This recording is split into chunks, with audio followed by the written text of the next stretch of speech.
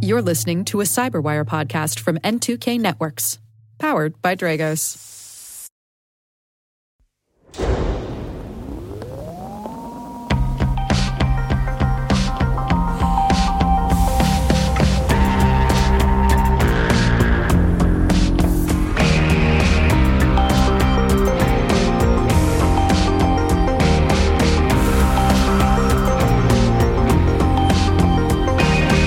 It's Wednesday, May 17th, and you're listening to Control Loop. In today's OT cybersecurity briefing, Ukraine argues that cyber attacks against civilian infrastructure should be classified as war crimes. The Five Eyes take down Turla and its snake malware. An Iranian threat actor exploits N-Day vulnerabilities and turns its attention to infrastructure. Bitter APT may be targeting Asia-Pacific energy companies. A look back at the Colonial Pipeline ransomware attack 2 years later. Ethos is a new private sector OT risk information sharing platform. And if you have thoughts on software self-attestation, CISA would like a word. Today's guest is Patrick Miller, CEO of Amper Industrial Security, joining us to talk about internal network security monitoring, or INSM, as a concept for the electric sector. The Learning Lab has Dragos' Mark Urban, Principal Adversary Hunter Kyle O'Meara, and Principal Intelligence Technical Account Manager Michael Gardner discussing threat hunting.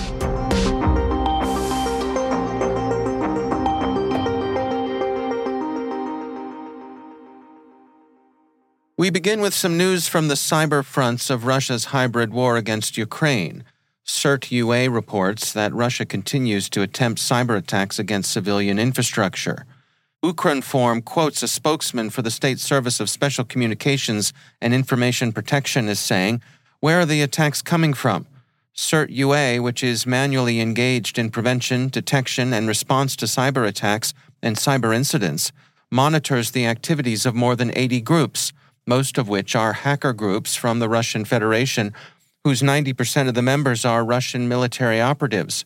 That is, we see that Russia uses the same tactics in cyberspace as it does on the conventional battlefield. That is, it tries to attack civilian infrastructure. One recent attack was evidently intended to disrupt logistics, specifically international trucking into Ukraine.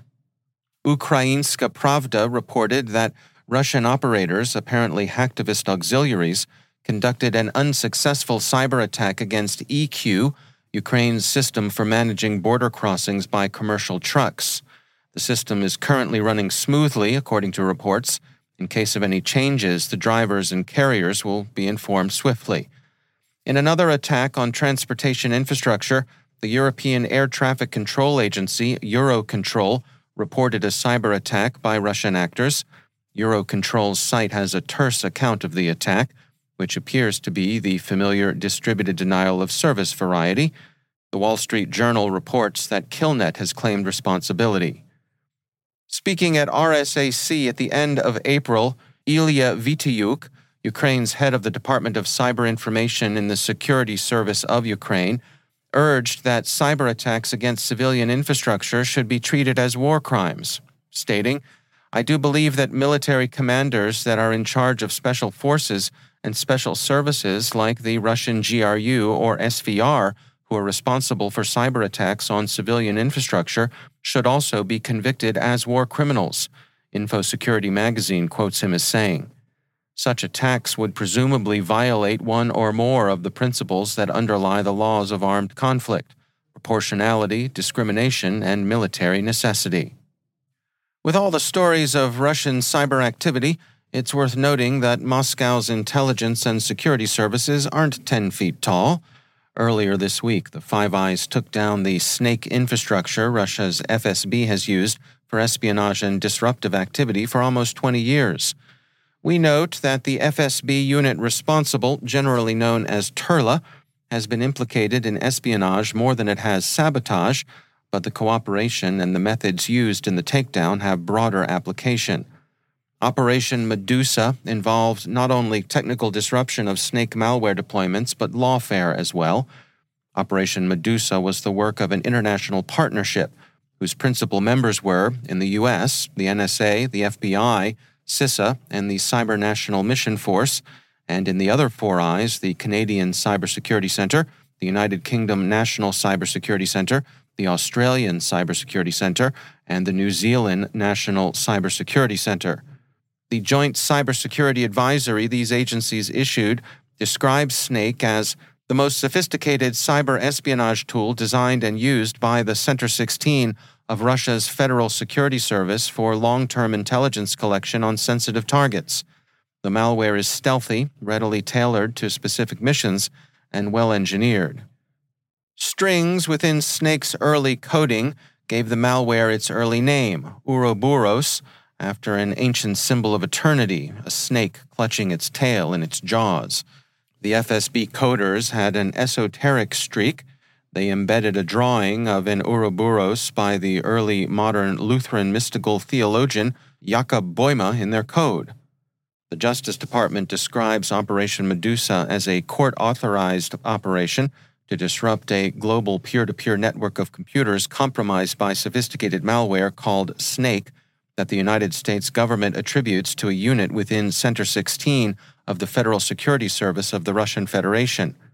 That unit, which we previously noted is commonly known as Turla, and is called that in court documents, but which has also been known as Venomous Bear, has been actively collecting against targets in some 50 countries for nearly 2 decades.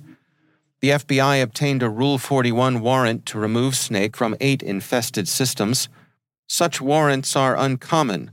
The Department of Justice has used them twice in the past, the record reports, once to disrupt China's Hafnium espionage campaign, and once to dismantle Cyclops Blink, a Russian intelligence service botnet. The FBI used a tool they created named Perseus, which issued commands that caused the Snake malware to overwrite its own vital components. The U.S. magistrate judge authorized the Bureau to remotely access compromised computers. Internationally, where the U.S. writ doesn't run, the FBI is cooperating with the responsible national authorities and supporting their remediation efforts. So security and law enforcement services are able to go into affected systems and neutralize the malware they find there. A final note on naming: if the FSB is given to esoteric Lutheran allusions, the FBI apparently has a classicist streak. Perseus, after whom their remediation tool was named, was the slayer of the Gorgon Medusa, the sight of whom could turn victims to stone. Microsoft has reported that the group it's hitherto tracked as Phosphorus, and will henceforth refer to as Mint Sandstorm, has developed a specialty in weaponizing end-day vulnerabilities, that is, vulnerabilities for which a fix or mitigation is available, but which some organizations have failed to patch. It's also been known mostly for reconnaissance and cyber espionage, but that may be changing, as there are signs the group is turning its attention to critical infrastructure. Mint Sandstorm has been known to conduct cyber espionage against both military and civilian targets, including political dissidents, but over the past 2 years, the group has been observed to carry out attacks against infrastructure, and Microsoft thinks that its future activities may show a continued and growing disinhibition and loss of restraint. Infrastructure operators should keep an eye out for Mint Sandstorm, or Phosphorus. After all, what's in a name? It's the same bad actor. Intezer concludes that a new string of energy sector targeted phishing attacks are using tactics that resemble those previously used by Bitter APT. They state, Bitter APT is a South Asian threat group that commonly targets energy and government sectors. They've been known to target Pakistan, China, Bangladesh, and Saudi Arabia. The group makes its initial approach through phishing. Although Bitter APT's involvement in the attacks is not fully confirmed, there are circumstantial grounds that point in its direction. The researchers have found that the threat actors are using the same tactics previously observed by the Bitter APT group, such as the use of Microsoft Office exploits through Excel files and the use of CHM and Windows installer files. The exploits have been initiated with an email to personnel in the energy sector being invited to a conference or roundtable. The phishbait is intended to induce the target to download and open a RAR file that contains a malicious payload.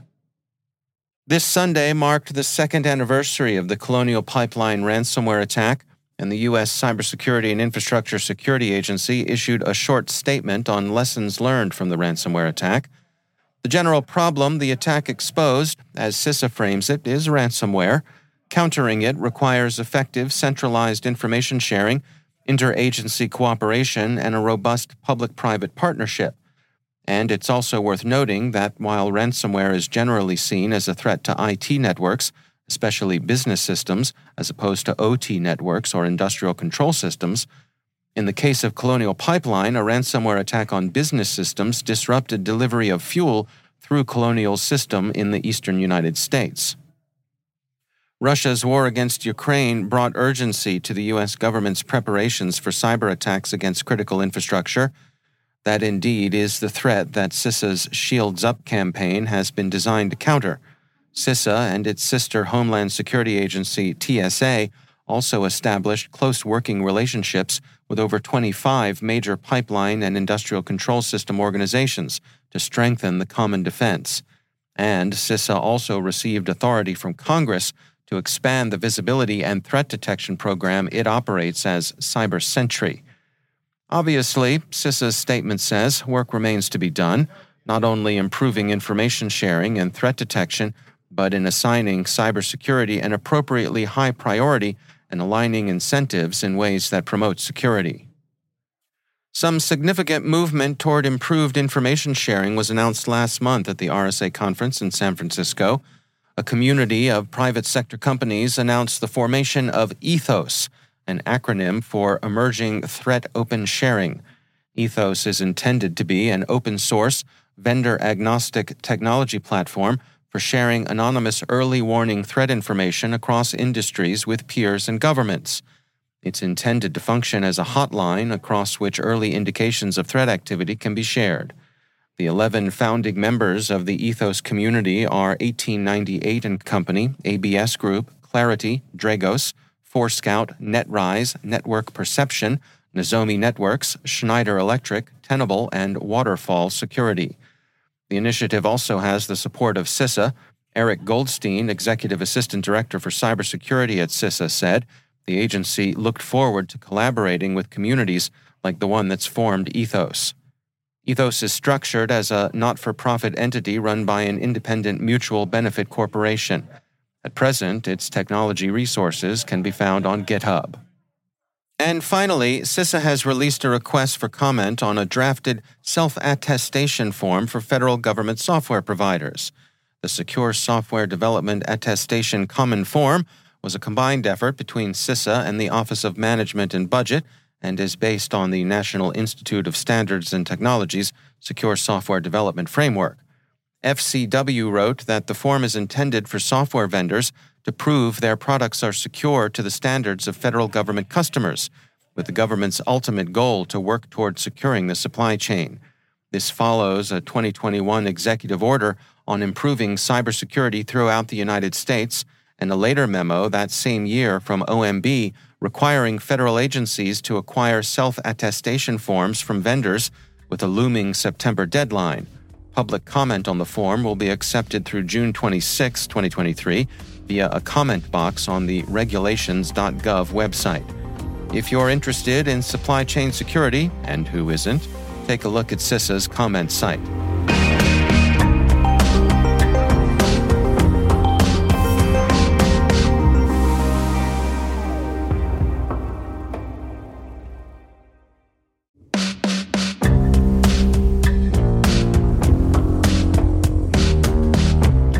Our guest this week is Patrick Miller, CEO of Amper Industrial Security, joining us to talk about internal network security monitoring, or INSM, as a concept for the electric sector. Here's our conversation. INSM is Internal Network Security Monitoring, and this is an acronym that's been used basically by FERC. It's also been included in some language from the executive office. There's been national security memorandums and other things, executive orders that have included the same language, but really it just means inside a protected network, monitoring that kind of what's called east-west traffic, like how the systems are talking to each other, which is above and beyond like what's crossing a firewall, for example. So this is kind of looking at the traffic inside of a network and monitoring what's going on inside. So that's what FERC is trying to achieve with this order. It's Order 887. So the goal is basically to add an additional layer of security inside that network that doesn't already exist in the standards. Let's touch on sort of where we stand right now. I mean, you mentioned that doesn't really exist. I suppose there are probably some folks in the audience who might be surprised to hear that. Should they be? Yeah, actually, because there's a lot of controls in the SIP standards. Now, the NERC SIP standards are not perfect by any stretch, and they are effectively kind of the lowest common denominator that all the utilities can meet. It's the you must be this tall to ride the security ride as an electric utility in the States, North America. But even though we already have like a lot of controls, we've got first of all you got to put the protect. You got to define what the protected stuff is, like what's critical. And then you got to put it inside of a protected network, like inside of a firewall. And there's physical security controls as well. There are all kinds of controls around the systems themselves, like you have to log for traffic on the system itself. You've got to have antivirus or something similar to manage malicious code. There are things like system baselining, where you have to know the software on the system. Report all ports and services that are on the box, and can have justifications for why each service is running. Access controls on who can get permission to even be on the system, and then even controls about the information about the systems. There's an enormous amount of controls already. This actually is one that wasn't there, and it was basically saying we've got the controls on the systems. What we don't have is controls for things between the systems inside those networks. And so how heavy a lift is this for the folks that this will affect? This is not an insignificant ask. Frankly, this is a very significant, in some cases, a very difficult ask. And it'll vary by the type of facility. So if you're in a control center, for example, this is probably something that's going to be much easier for you to do.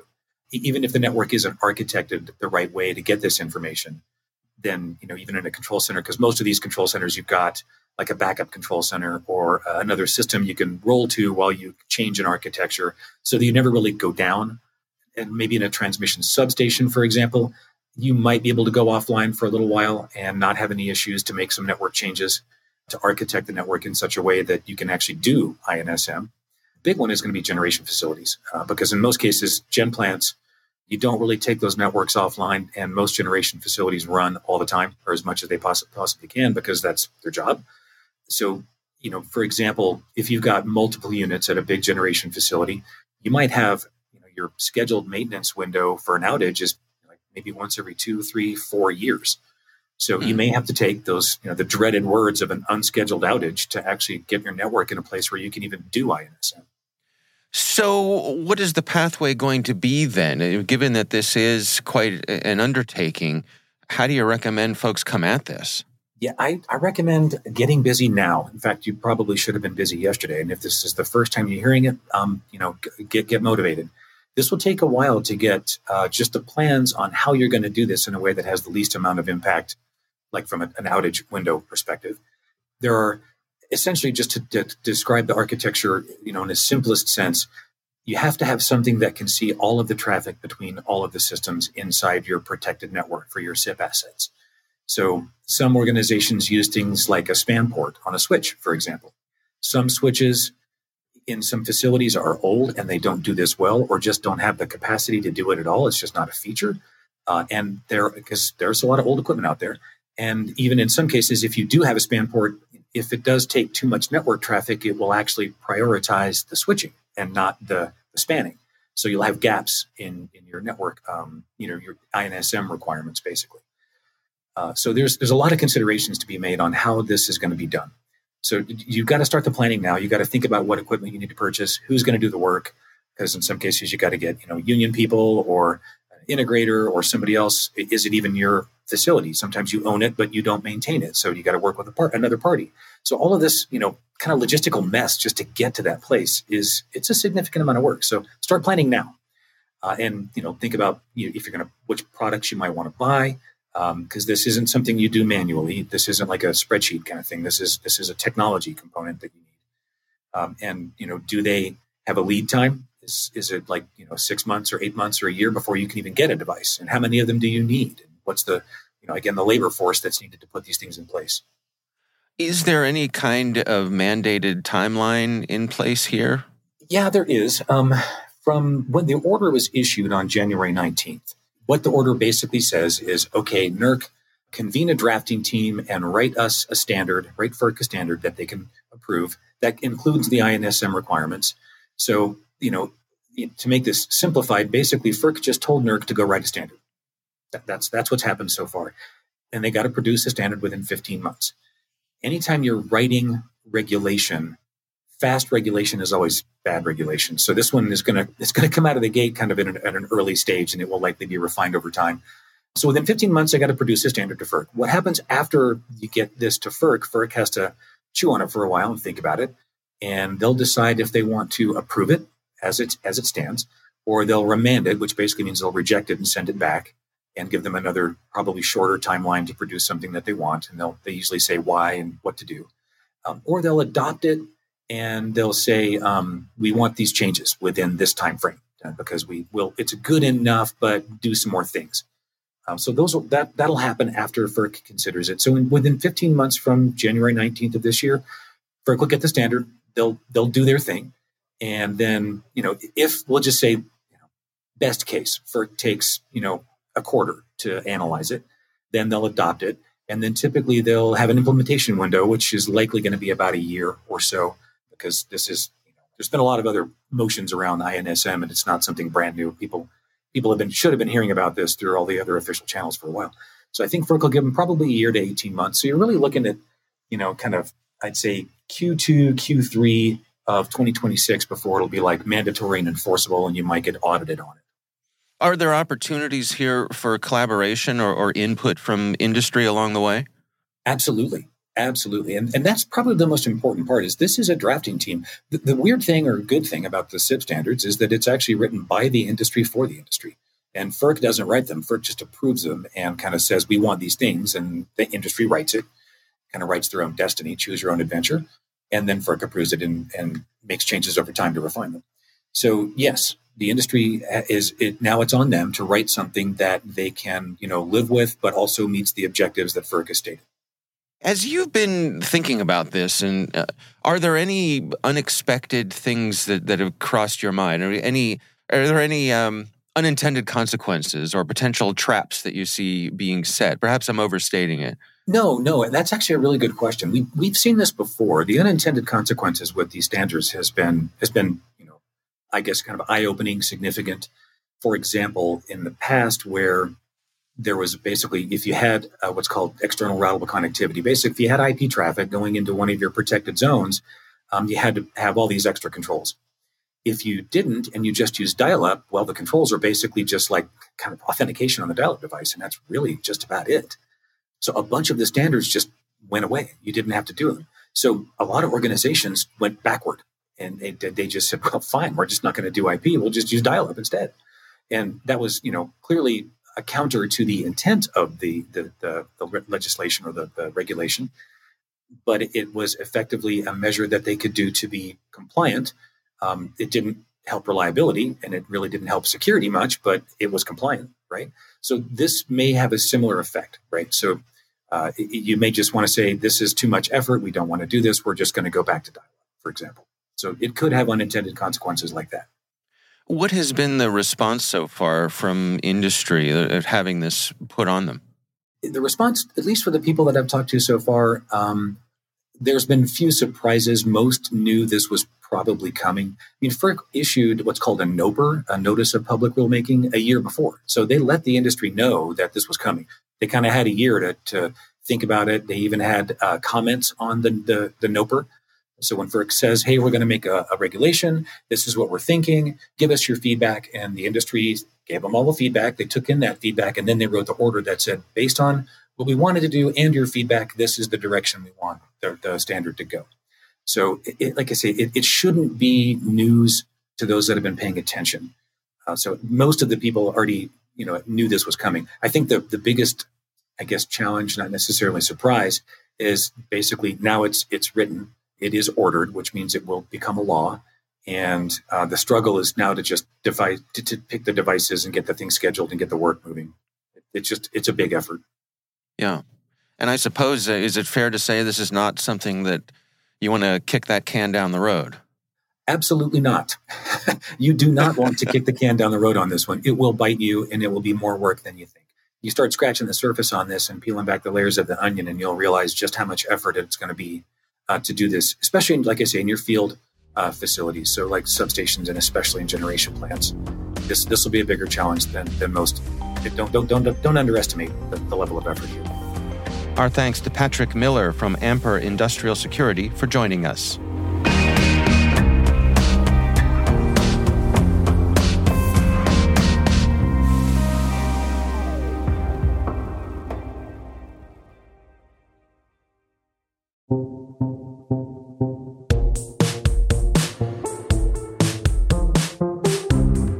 This week's Learning Lab features Dragos' Mark Urban, Principal Adversary Hunter Kyle O'Meara, and Principal Intelligence Technical Account Manager Michael Gardner discussing threat hunting. Here's their conversation.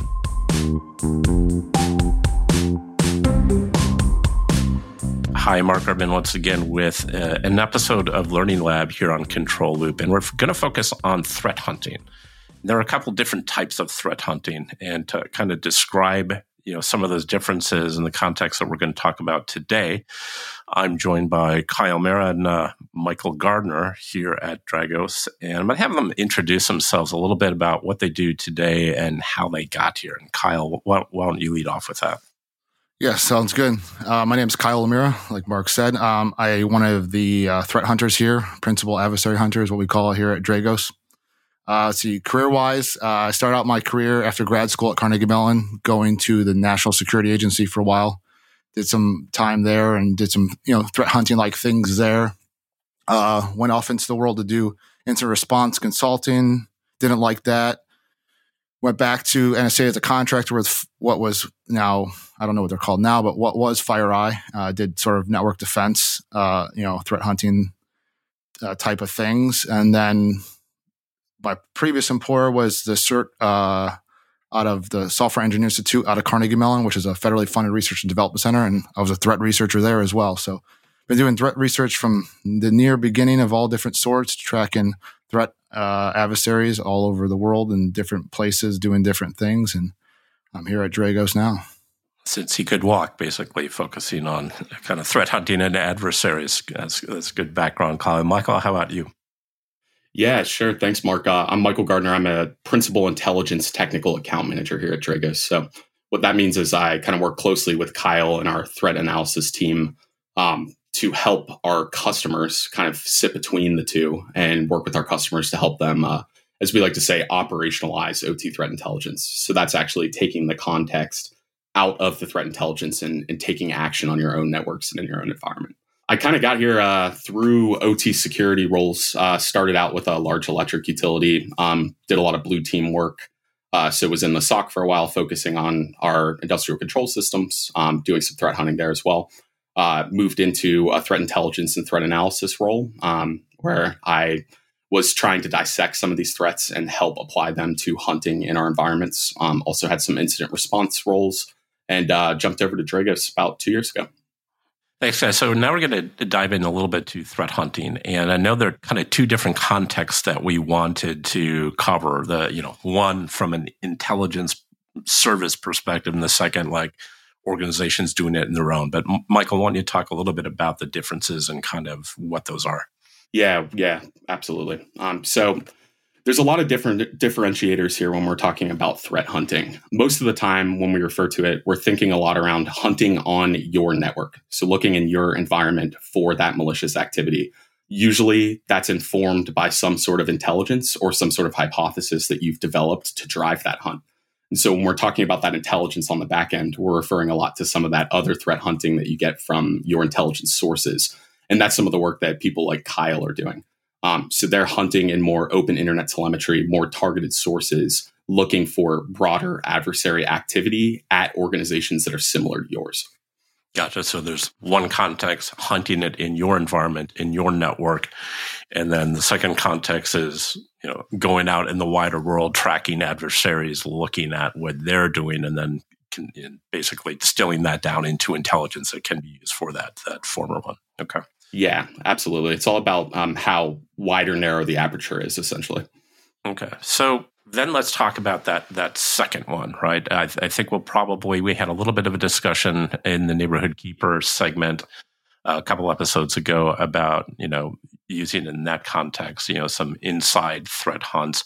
So why don't who wants to start to bring us to the outside world? As you're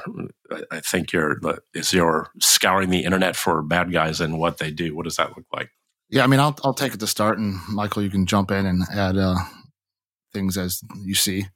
For instance, it's kind of nice here at Dragos because we have such a niche. So we're looking at the adversaries out there that have an intent to target, industrial control systems and OT networks, right? So our net is not super wide. Our net is very narrow, but we're looking at, what's their intent? What are they impacting? What are these adversary groups trying to impact? Who are they targeting? Right? There's a big difference between impacts and targeting, and trying to distill that down and trying to figure that out. And then just looking from that outside in, as Michael mentioned earlier, and trying to figure out who has those intentions and who is looking at those different environments and who might be starting in the IT environment, but has that intention to pivot to the OT environment. How can we discover their network infrastructure? How can we discover their tools that they're using? How do we discover the victims that they're targeting? Those are some of the top level things I think about day to day. And why is so? You talked about we're lucky because we're focused on the OT, on industrial control systems. So if you talk a little bit about how wide an aperture would be for IT threats versus how specifically when you're looking at OT threats, how does that simplify things? What are some of the differences in the kind of those two perspectives? Michael, you want to take that since you've kind of done a little bit of that in your past life? I was thinking that's probably a good one for you based on how you guys are naming threat groups. Yeah. So, I'll take it. I'll add and you can sprinkle in because you had that background and doing it in your past life. But yeah, so it makes it easier because I'm not looking at every business email compromise incidents that are happening out there unless they're very targeted to industrial companies, like specific by an adversary group.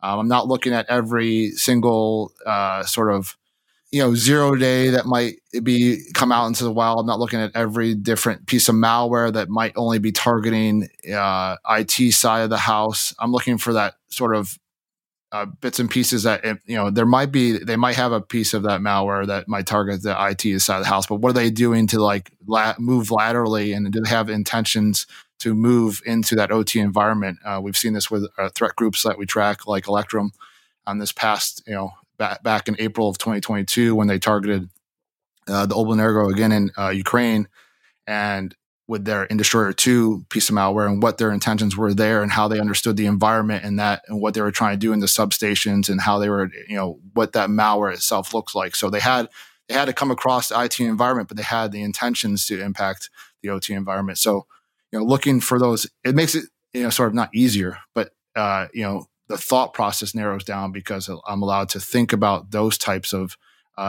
potential, attacks or incidents. Gotcha. And you were referencing a couple things real quick, the threat groups or threat activity groups, that we track here at Dragos. And I think we have a dedicated page that on our web, on our web at dragos.com.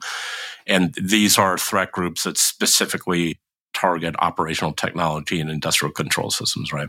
Which is, kind of screwed up if you think about it, but there are specialty groups that just focus on that. Lots of other folks that focus on the broader IT world, but these are folks specializing in, the systems that, that drive the grid, the pipelines, the, manufacturing floors and things like that. You mentioned at one point kind of there's a difference in intent and impact in targeting. Can you kind of click down on that perspective a little bit? I don't know, Michael or Kyle. I'm happy to start. So, for me, I think about impact and targeting daily, right? I like to think about, for example, ransomware groups that do impact industrial companies and shut down production plants, as we've seen across, most recent one I can think of is Dole Foods, right? There's many that happen. Dole Foods actually shut down their production facilities. It happened with Coors back in March of 2021, where they shut down production based on a ransomware attack. So to me, that's from the outside, they might look like they're targeted, But when you abstract up to these different ransomware entity groups that are sort of, in my head, they're spraying and praying. They're looking for any possibility to impact whoever they can. Whereas a targeted, that means like I'm explicitly going after this specific entity to cause destruction or damage. And when you're talking about all of this from the perspective of an asset owner or an operator, this is where kind of having a good informed threat model comes into play, especially in the context of threat hunting. So ensuring that you're kind of capturing what all the specific adversaries that have impacted organizations like yours or organizations in similar geographic regions, similar sizes, et cetera, assessing what that intent and impact of campaigns associated with those adversaries have led to at those other organizations. And by doing that, it's sort of leading you along the lines of developing those fully informed hypotheses for your threat hunts to make sure that you're looking for the right activity centered around the right adversaries. Gotcha. So this starts with some intelligence sources, of our, of your own. Where do you start with a threat hunt from sourcing intel? Yeah, I mean, I think like Michael just said, I'm just going to piggyback right on that, the hypothesis. So you develop your hypothesis, and then from there, you're like, well, how can I start this, as rudimentary, like elementary experiment is to try to prove or disprove my hypothesis. I look at all my different sources I have. I typically break it down to 5. Some might expand these out, but it's first party data. Your information sharing partnerships is 2. Your open source intelligence, your OSINT out there, anything you can gather from the Twitterverse to different blogs that individuals are posting. And then you have your paid sources that every company uses across the world. And then I think the key source in all this, number 5, and these aren't in any specific order, is like your individual intelligent, other cyber security threat hunters across different, vendors and past lives and things like that. These networking connections you make that you can share information with, trusted sources that you can share information back with, and help you build out a case and help you try to either solve or disprove your own hypothesis. All right, so those are 5 sources. Can you give me an example of, you said first party data? Is that like, your own internal data sets, or what's first party data? Give us a couple examples.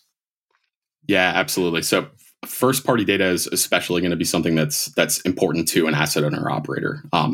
We at Dragos have our own types of first party data that Kyle may hunt in. He can talk about some of that if he wants. But from an asset owner operator perspective, these are your logs.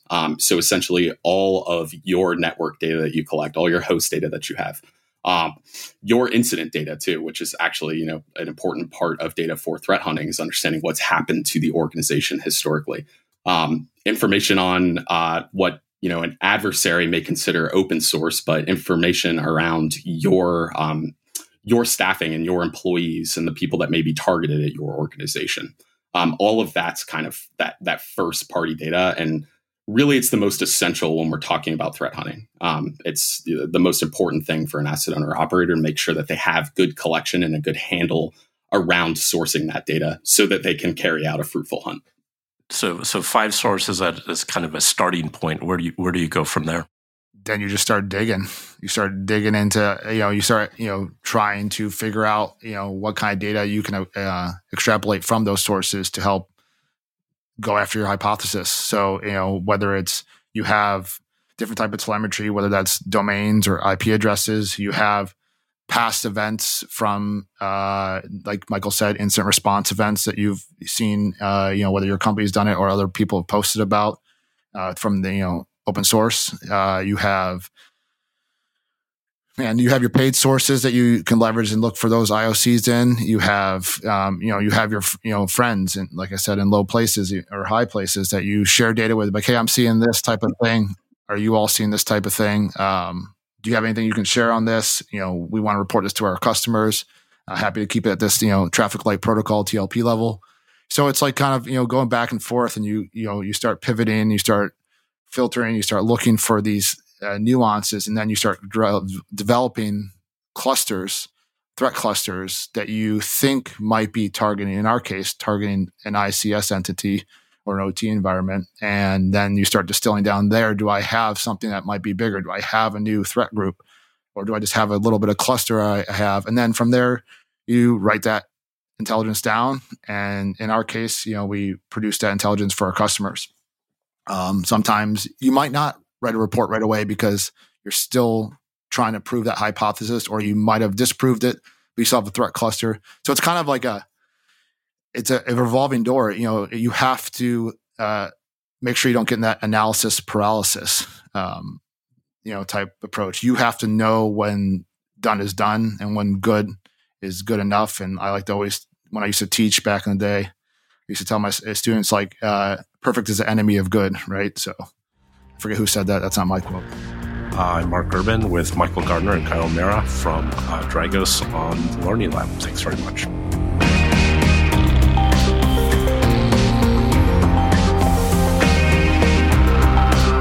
And that's Control Loop, brought to you by the Cyberwire and powered by Dragos. For links to all of today's stories, check out our show notes at thecyberwire.com. Sound design for this show is done by Elliot Peltzman with mixing by Trey Hester. Our senior producer is Jennifer Iben. Our Dragos producers are Joanne Rash and Mark Urban. Our executive editor is Peter Kilpie, and I'm Dave Bittner. Thanks for listening. We'll see you back here next time.